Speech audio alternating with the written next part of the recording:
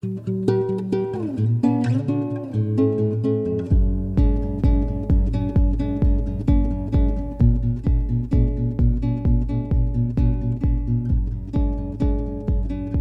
know that saying, sorry, not sorry?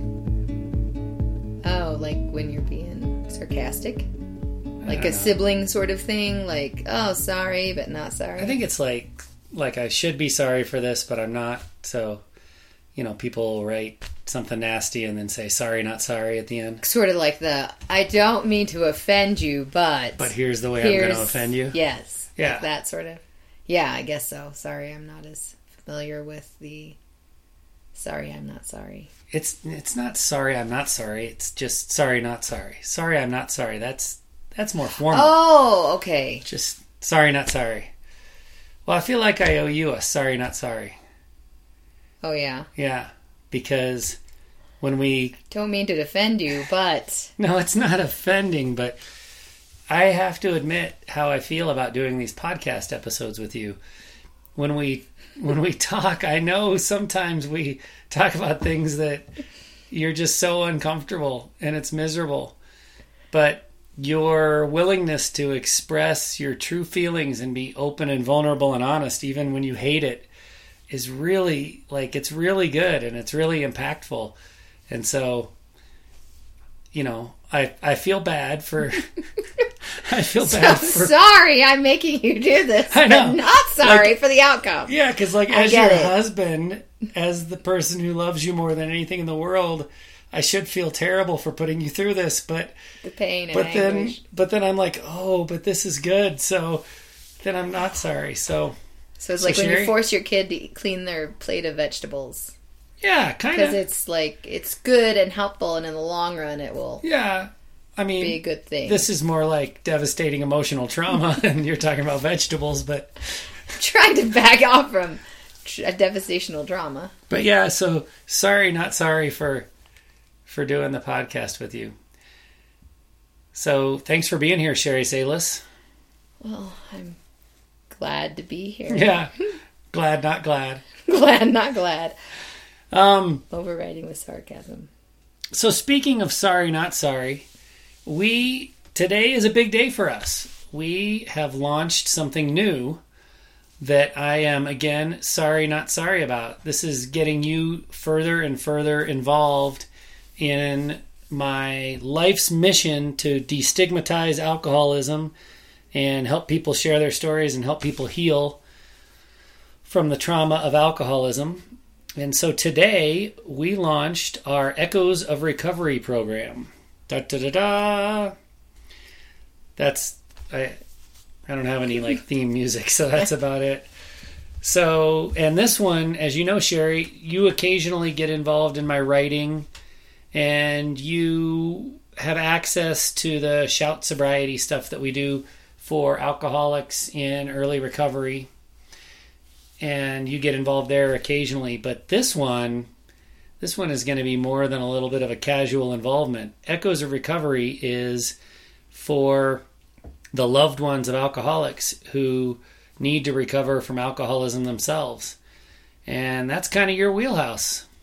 So, like I said, sorry, not sorry, but here we go. Yeah. How do you feel about it so far? I feel good about it. I think that we've tried to express that the alcoholic and the loved one of an alcoholic, they need to recover at different paces. And I think that just helps kind of those people that are on the other side, whether they're living with an alcoholic or, it's a other family member outside of the house, and whether they're in recovery or they're still drinking. I think it's just really good that people are in this together and know they're not alone. And even though their situation might be a little bit different, there's still a lot of the same feelings and emotions and questions that are there.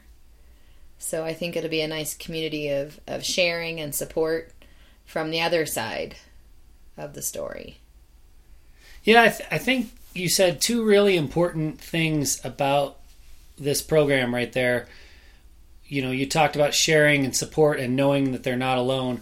The reason we chose the name Echoes of Recovery is because even though the details of the many, many different stories you and I have heard at this point about alcoholism and recovery and the things that the loved ones have to go through, even though sometimes the details are different, the underlying emotions, the trauma, the pain that has to be endured, the rebuilding process, the resentment, the lack of trust, all of that's the same in pretty much every case. Mm-hmm. And so Echoes of Recovery made sense because your story is going to echo the sentiment of my story, of the next person's story, of this person over here.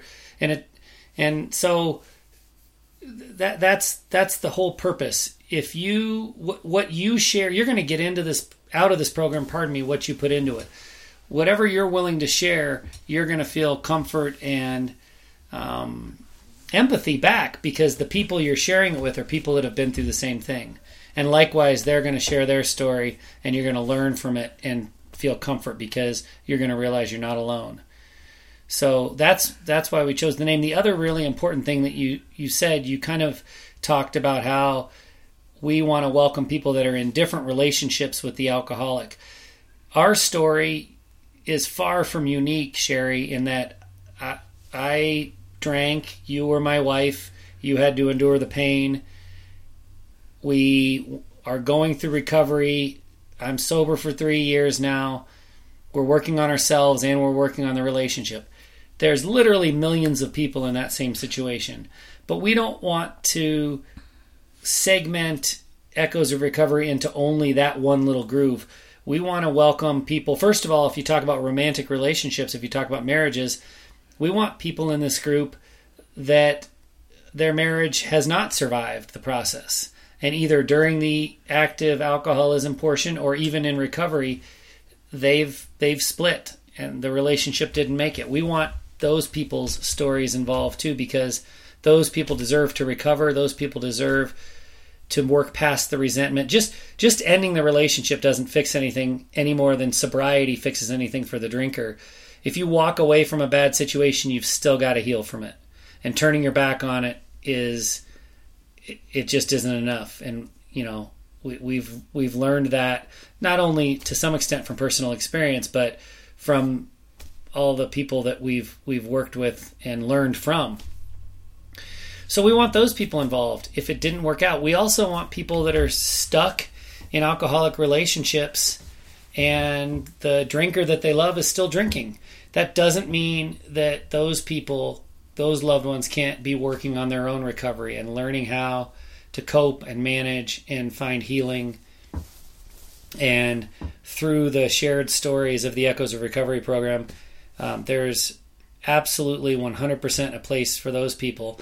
And because you and I have so much experience with my alcoholism, hopefully we can help those people, find some peace and serenity and find a way to love themselves even when they're in the midst of a really bad situation.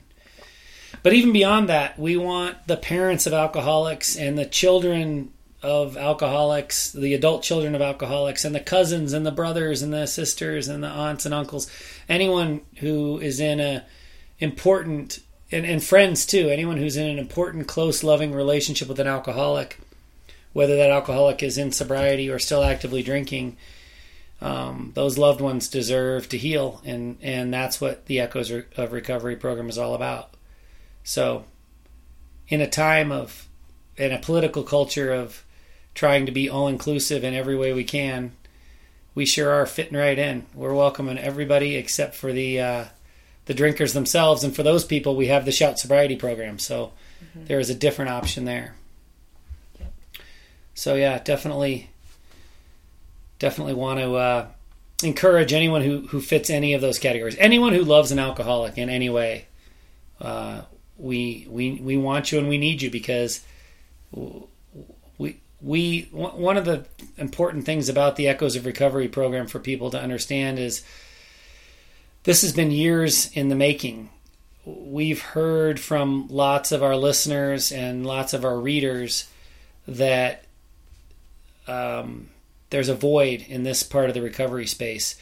10 years ago, there was a void in this part of the recovery space for the drinkers, too. There was AA and 30-day inpatient rehab, and that was pretty much it. Mm-hmm. And in the last 10 years, a lot of things have popped up. Our Shout Sobriety program for people in early recovery is just one of many, frankly, largely online programs. At least that's where they start. They get connection through group forums and direct interaction with the person that's running the program, things like that. But so that space has started to not fill up, not to the point where there's just an excessive number of options for people who need to recover from alcoholism. But the other side of the spectrum, for the loved ones, there's still, as far as I know, there's just Al-Anon. No one is, I guess... Private counseling. Yeah, and I guess, that's about it that I'm aware of. There are a couple of other, 12-step things like Celebrate Recovery, which is a religious-based thing. So there are a few other things, but it's not... But there's still a huge void. And there's especially a void in something that's just really focusing on connection. And that's what we want to do. We want to give people the opportunity to tell their story, hear other people's stories, share best practices, share good ideas, and share the pain. Because, we've been through a lot, but we don't have all the answers. And so Echoes of Recovery is in large part for us too, because we've still got healing to do. And we need the help of others. And what you and I have found, we've read tons of articles written by psychologists. We have lots of therapists that we're friends with, that we've asked for advice from. And I'm not trying to poo-poo people who, get training and are professional psychiatrists and psychologists. That is a valuable, valuable resource. And it has its place. But what you and I thrive on is peer support. And hearing from others that are in similar situations and learning from them. And you don't get that when you sit in a psychologist's chair, especially if the psychologist hasn't experienced addiction firsthand. If they've learned about it, they might be able to help you. But it's not as tremendously helpful to you and I as learning from people who have been there. And so that's what this is about. You and I are moderating. And we've got a lot to share, a lot to add, but we don't have all the answers. We are looking to learn from the other participants of this group, just like they're looking to learn from us. So we're really excited about this program. Are you excited, Sherry? It's getting you more involved. It's sorry, not sorry, but are you excited? Yeah, I am. I know that you said that this program has been now years in the making, and when you said that, it just made me think back to when you wrote a coming out letter to anybody that you had an email address for, talking about coming out alcoholic. Right. And that went to people that you had coached their kids in soccer, and it went out, and I got a text message from my friend. Like, we had been good friends. Uh-huh. And, she said, let's go and have coffee. And I was like, sure, great. And she, revealed to me that she had been living in this relationship of secrecy of her husband being an alcoholic. And I think it just, solidified our friendship to such a higher place. Mm-hmm. And because there has always been those years of don't talk about it, don't let your friends know what's going inside, so that everybody was kind of held at a distance. So I felt like I had one person I could totally confide in. And she understood. Yeah. And so I just think that having a support system in place just is so beneficial to your self-worth in a way. You need to know you're not alone, and that you have people that support you and understand where you're coming from, and, just making sure that you are loved and taken care of, and not just the person that's drinking or in recovery. Because sometimes that gets sidestepped, and then people are worried about the reaction. And the beginning part of an alcoholic's recovery is still very selfish in a way, because they have to be very guarded and think only of themselves to survive. So again, you're put in this position that you're still not their top priority. Their top priority was either alcohol, and then it becomes sobriety. And so there's just because the drinker has to be so focused on fighting these temptations and learning and getting involved in a program and fixing the disease, they still don't have time for you. Right. and then they, and then the non-drinker kind of feels like, because it's such different ways of going about it, like you kind of feel like you're separated. And I think that you do need to do recovery for each of yourselves and understand that it's at a different pace, but you need to be supported and nurtured during this time too. And I know I'm still going through the process of recovery, and it's unpacking things that I carried into the relationship with my upbringing and the way I viewed alcohol and the way my mom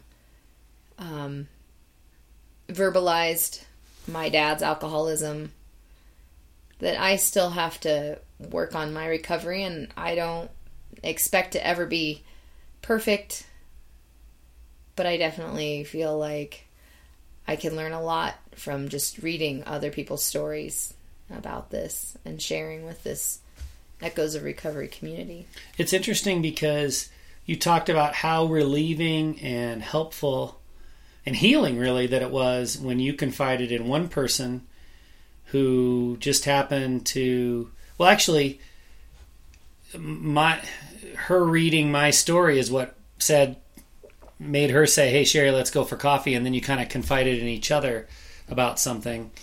And that was just one person. Now, it was a good friend, so that had an added bonus. But that's one of the things I'm most excited about this program for. This isn't going to be one person. This is going to be a whole community of people that will be confiding in each other. And there's safety in numbers. I mean, people don't want to feel isolated. They don't want to feel like they're alone doing anything.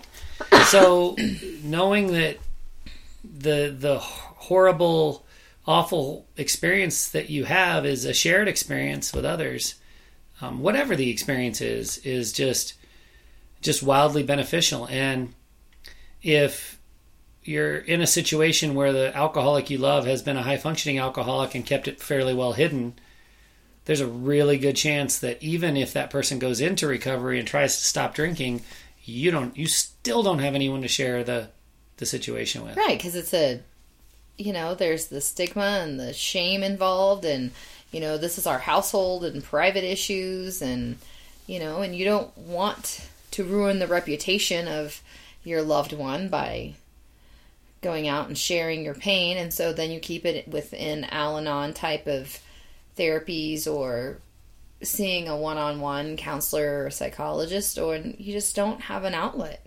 Yeah. And I'm glad you brought up Al-Anon. I mean, I'd mentioned it before too. We don't in any way want to poo-poo Al-Anon. There are people, just like AA, there are people for whom Al-Anon is a saving grace and it works really well. But we've just heard from too many people that say, Al-Anon does not work for me. It's not a good fit. I don't enjoy going. I don't feel good there. It could be anything from a personality thing to I don't agree with some of the principles. But just like on the recovery side for the person who's the drinker, just like we've said, AA is great, but it can't be the only option because there's too many people that it doesn't serve. The same holds true for Al-Anon. I don't know that it has the same culture that AA has, the whole it works if you work it. I don't know if there are people out there that say Al-Anon is the end all be all, and if you'll just give it a try, you can't go wrong. I don't know if those people exist or not. But I know for a fact that that's not the case, that there are people for whom Al-Anon is not a good fit, and so we just want to be an alternative. We don't want to, badmouth Al-Anon. If it's working for you, great. And the other thing is... Or it could be something you do together. Yeah, this can be supplemental. Yeah. Yeah, because this is a different format. Al-Anon is group meetings, and, we're a different type of format. So Yeah, I mean, there'll definitely be exposure to other people in the group and sharing of stories. But yeah, you're not going to meet in a place. You're right that it'll be different. And just like on the drinker side of recovery, where we've got the Shout Sobriety program, we have a lot of people that are in that program that also go to AA, and they're just trying to have as many tools in the toolbox as possible.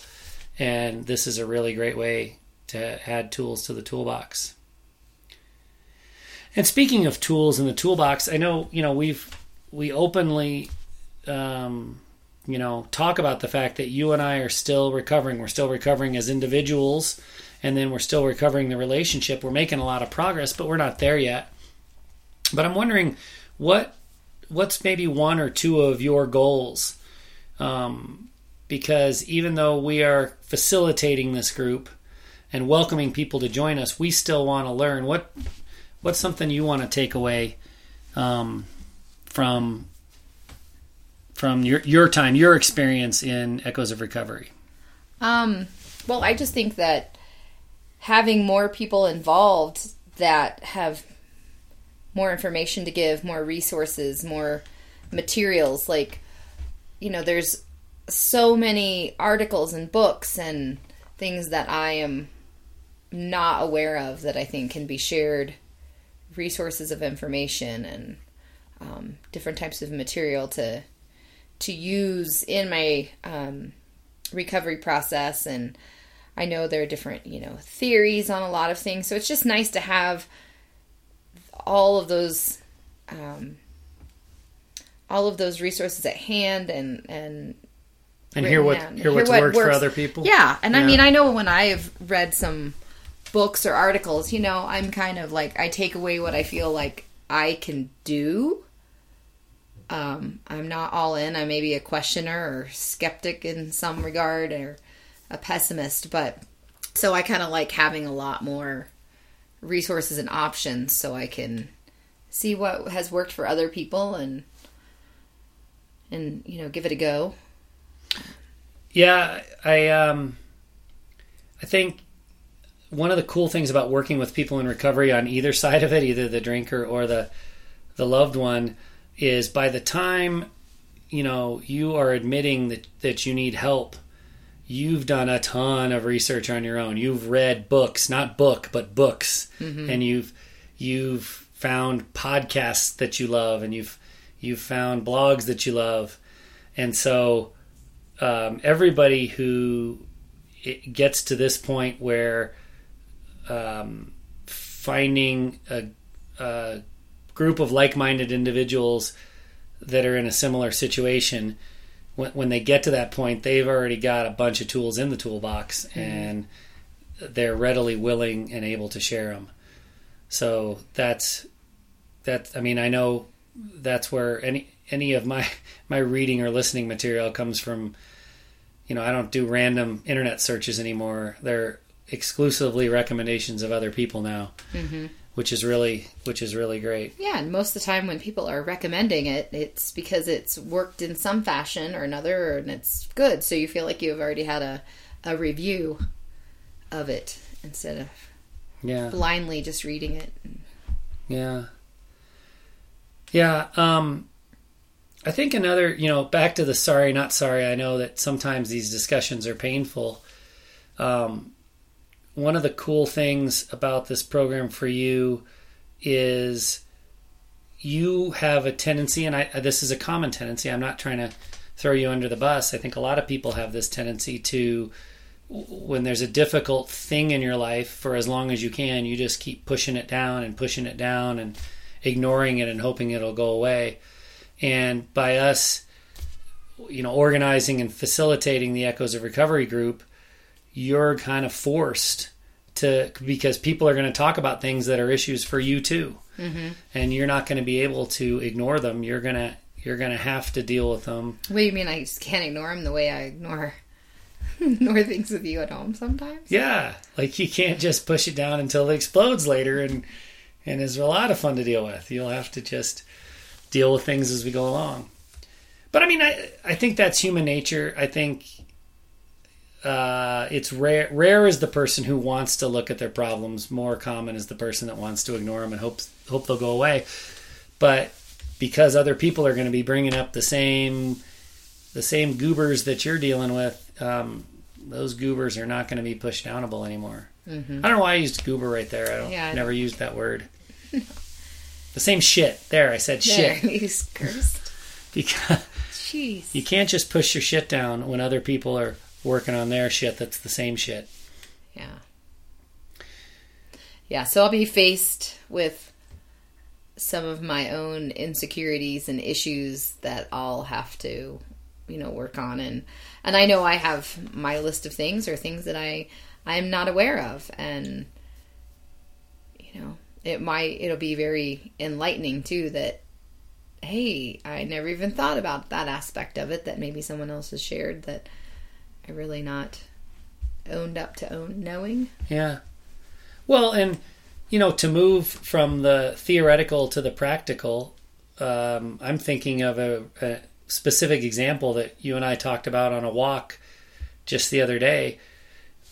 We talked about how when you still, even though, again, 3 years into sobriety, when you have to bring a difficult subject to me, it could have to do with the kids, something going on with one of the kids, or a financial thing, a financial big bill that's going to come, or something orthodontics that we weren't expecting, or whatever.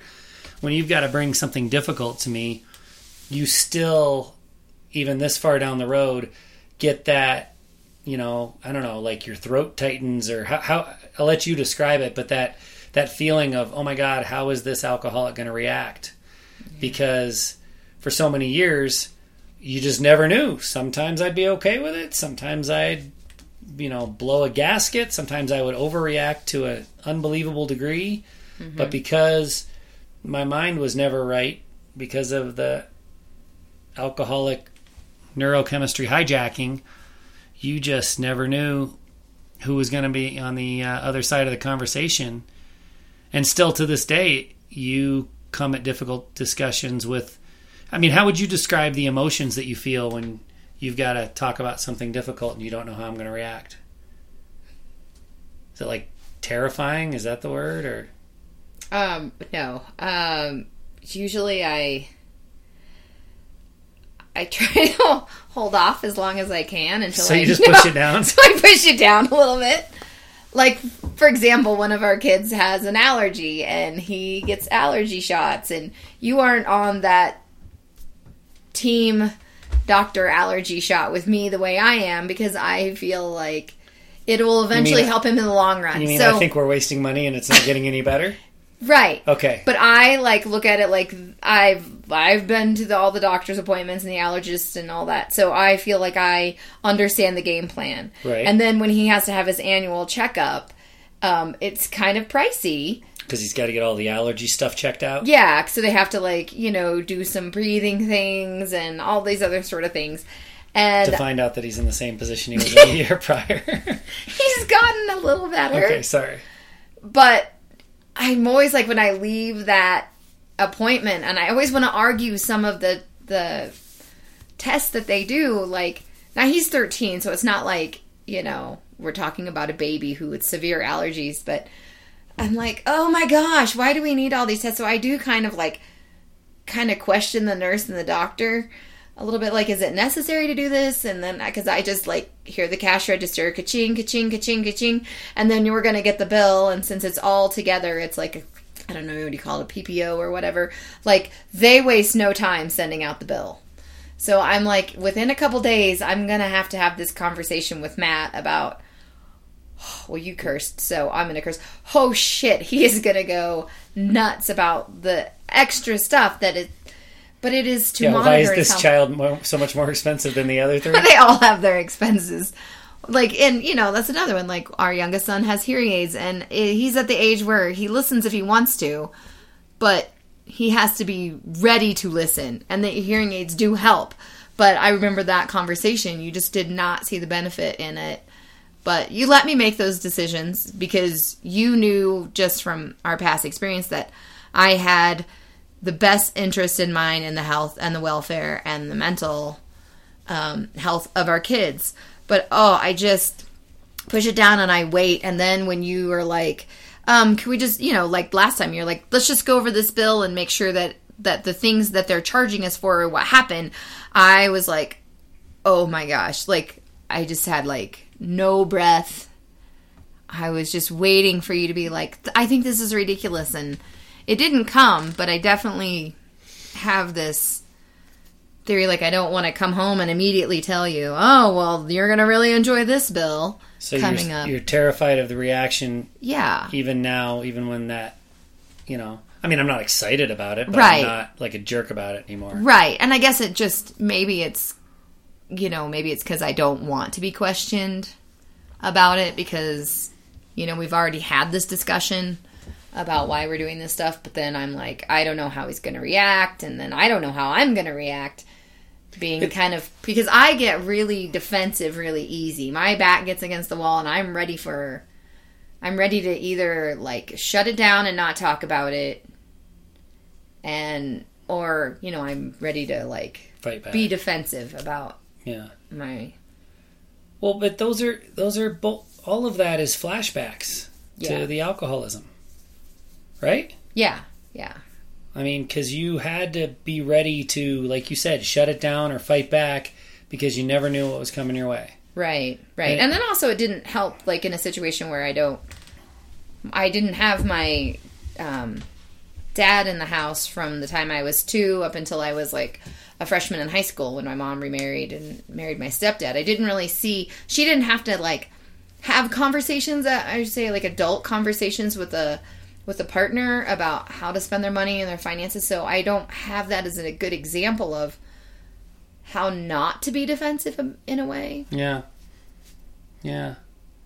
But so through the Echoes of Recovery program, we're going to hear other people that have those same flashback, terrified to talk about difficult topics with the loved ones around them, the loved one that is or was a drinker, and the way they handle it, the tools they've used for coping. So, that's something you're going to be able to take away, the lessons learned from those people, and they'll be able to take away the things that you've learned. Yeah, I mean, because so far what I've learned already is, just because this is a new program and I've only had a little exposure to this side of it, is just, it has to be something that you have a repeated positive experience with, then it kind of helps every time. Yeah. And it lessens that connection back to the old behavior of the alcoholic.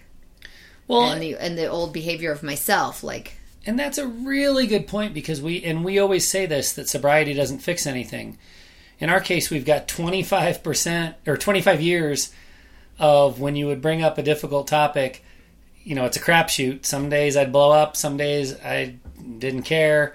You never knew what the reaction was going to be. So you had 25 years of that, and then all of a sudden I'm sober, and you as the spouse are expected to know that I'm always going to be calm. Well, that isn't how it works. You need repeated, what did you say, repeated positive behavior or something like that? Yeah, exposure. Yeah. Repeated positive So you need to bring difficult things to me, I don't know, 100 times, and have me be calm all 100 times, and then maybe you'll start to drop the defense mechanisms around that.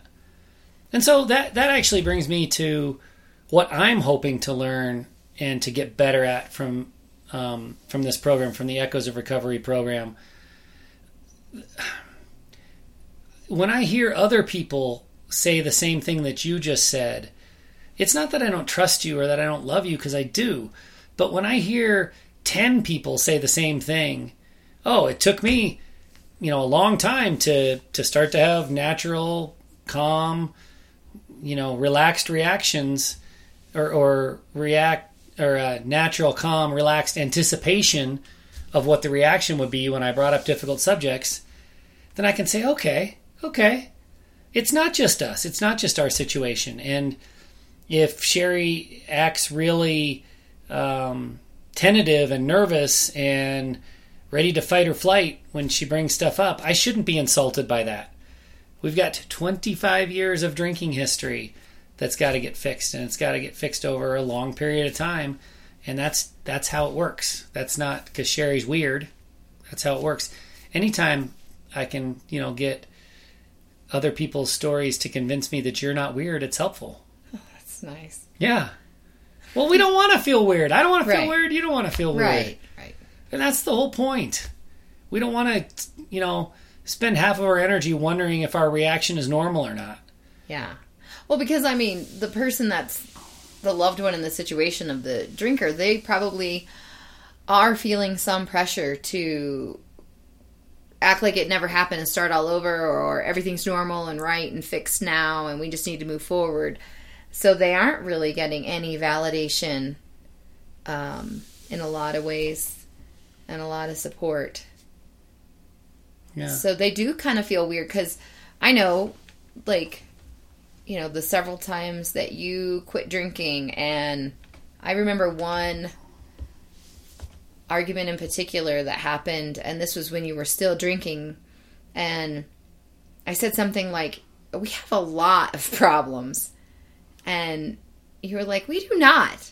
Yeah. And I then never thought we did have a lot of problems. And that was one of the times that I think that you decided that you were going to try to quit drinking or temper your drinking because you knew that it was playing an issue with the relationship, but you didn't realize all the damage that had been done and all the stuff I brought into the relationship with my own baggage and how that was affecting our relationship. So you didn't want to understand that alcohol covered it up for you, but then really there were all these other issues. And I think that from the loved one's perspective, that's just, like you said, it's been years and years and years of this sort of behavior, and you can't just get rid of it all at once. Well, it's going to take years of recovery and support, and the alcoholic is not going to be able to be supportive in the first few. I know that they say 1 year, but I even think maybe 2 years, depending on your source of recovery. Yeah, no question. Years and years of gaslighting, right? Years and years of the alcoholic telling the loved one, oh, that's not really an issue, because, and they're not doing it to be mean. As an alcoholic, to defend us alcoholics, we do that because we're trying not to have anything point to the need to remove the alcohol from our life. So if I tell you you're blowing things out of proportion, it's because I have to believe that. Otherwise, it shines a spotlight on the alcohol, and I say, oh, that's got to go. I really have a problem. Mm-hmm. So yeah, you basically, as the loved one, spend years and years and years being told you're nuts, being told you're crazy, being told you don't know what you're talking about, being told you're blowing things out of proportion, when you're not. You're the only sober person in the relationship, Yeah. So you're the one that's seeing it clearly. And so that, that kind of leads into what I hope to be able to offer in the Echoes of Recovery program. The reason we're doing this together, and this isn't just your project, is because since this is what I do now, this is the world I spend all my time in, the recovery world, and I've been presented with all the different sides of the story, if you will. I feel like when we have loved ones that are in the Echoes of Recovery program and they're saying, this is how I feel, but my alcoholic spouse says I'm wrong. This is how I feel, but my alcoholic spouse says I'm nuts. This is how I feel, but my child, who is an alcoholic, thinks I'm crazy. My role can be, hopefully to some extent, to say, yeah, and that alcoholic really believes that. Mm-hmm. They're not saying that because they're mean or evil or awful. They're defending the position that they're in because that's what they really believe, because they have to, because the only other alternative is to quit drinking. And even once we alcoholics are in treatment, in recovery, in sobriety, we still we don't have a clear picture of the truth. We don't have a clear picture of what happened, not for, like you said, for a long period of time. So I hope to be able to offer some empathy and compassion to people who come into this program and say, this is what I think the truth is, but the person I'm living with still is in denial, and I can shake my head and say, yep, they are in denial. Mm-hmm. And they'll probably be in denial for a while, and here's why, and here's, if we can help that person, great. But what we're really here for is to help the loved one who's got to deal with the fact that the drinker, sober or still drinking, is in denial. And hopefully we can bring some soothing and, some peace of mind to the loved ones. So, that's one of the things I hope to be able to offer. But then the other thing, I kind of briefly alluded to it earlier, that I hope to get out of. So what I'm trying to gain from our work and effort with the Echoes of Recovery program is I want to be a better husband. I want to be a better partner. I want to be a better father. I want to hear, other people talk about things that you, Sherry, might be feeling, but that you are not yet able to express. Or things that you've successfully pushed down and ignored, and they haven't come flying up to the surface in a flaming awful way. Things that we've never discussed that are part of our healing process, that when I hear them through other people's stories, you and I will both be able to realize, yep, that's something we're dealing with too. Even if we haven't been able to find the words for it yet. And so that'll help me, like I said, be better. Not only will it help me to heal myself, but it'll also help me to be more understanding. And because in any relationship, whether alcoholism plays a part or not, the other person in the relationship is going to have behavior that you find baffling because you are different from that person. But that's especially true in an alcoholic relationship. And it goes both ways. The behavior of the person that you're in that relationship with sometimes it's just mind-boggling. And when we express what's going on and then we hear the expressions of others, it's really, really helpful to realize that baffling behavior, it's not that baffling. It's not that uncommon. It's to be expected. And it's something we've got to figure out how to manage and deal with. So I hope to give a lot in the Echoes of Recovery program. I know you do too. You hope to give a lot, share your story, but we both hope to get a lot as well. We've already, it's actually officially day one, but we've already got a bunch of people that are signed on to be a part of the program, and we're starting to have the initial conversations, and it's really, I don't know. I feel good. I feel good about it. You feel good about it? I do feel good about it. I do. One of the things that you mentioned earlier, and maybe this is a good thing to end on, is since we already said shit, we can say asshole too. You said, Sherry, that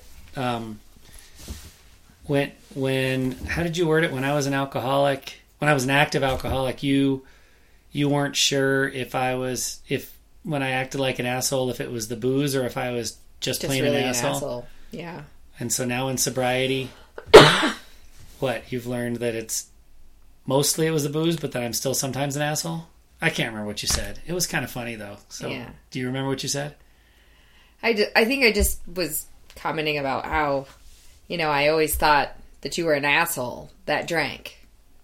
I actually didn't realize it was the alcohol making you be an asshole. Okay. I just thought you were just not a great person in a lot of ways.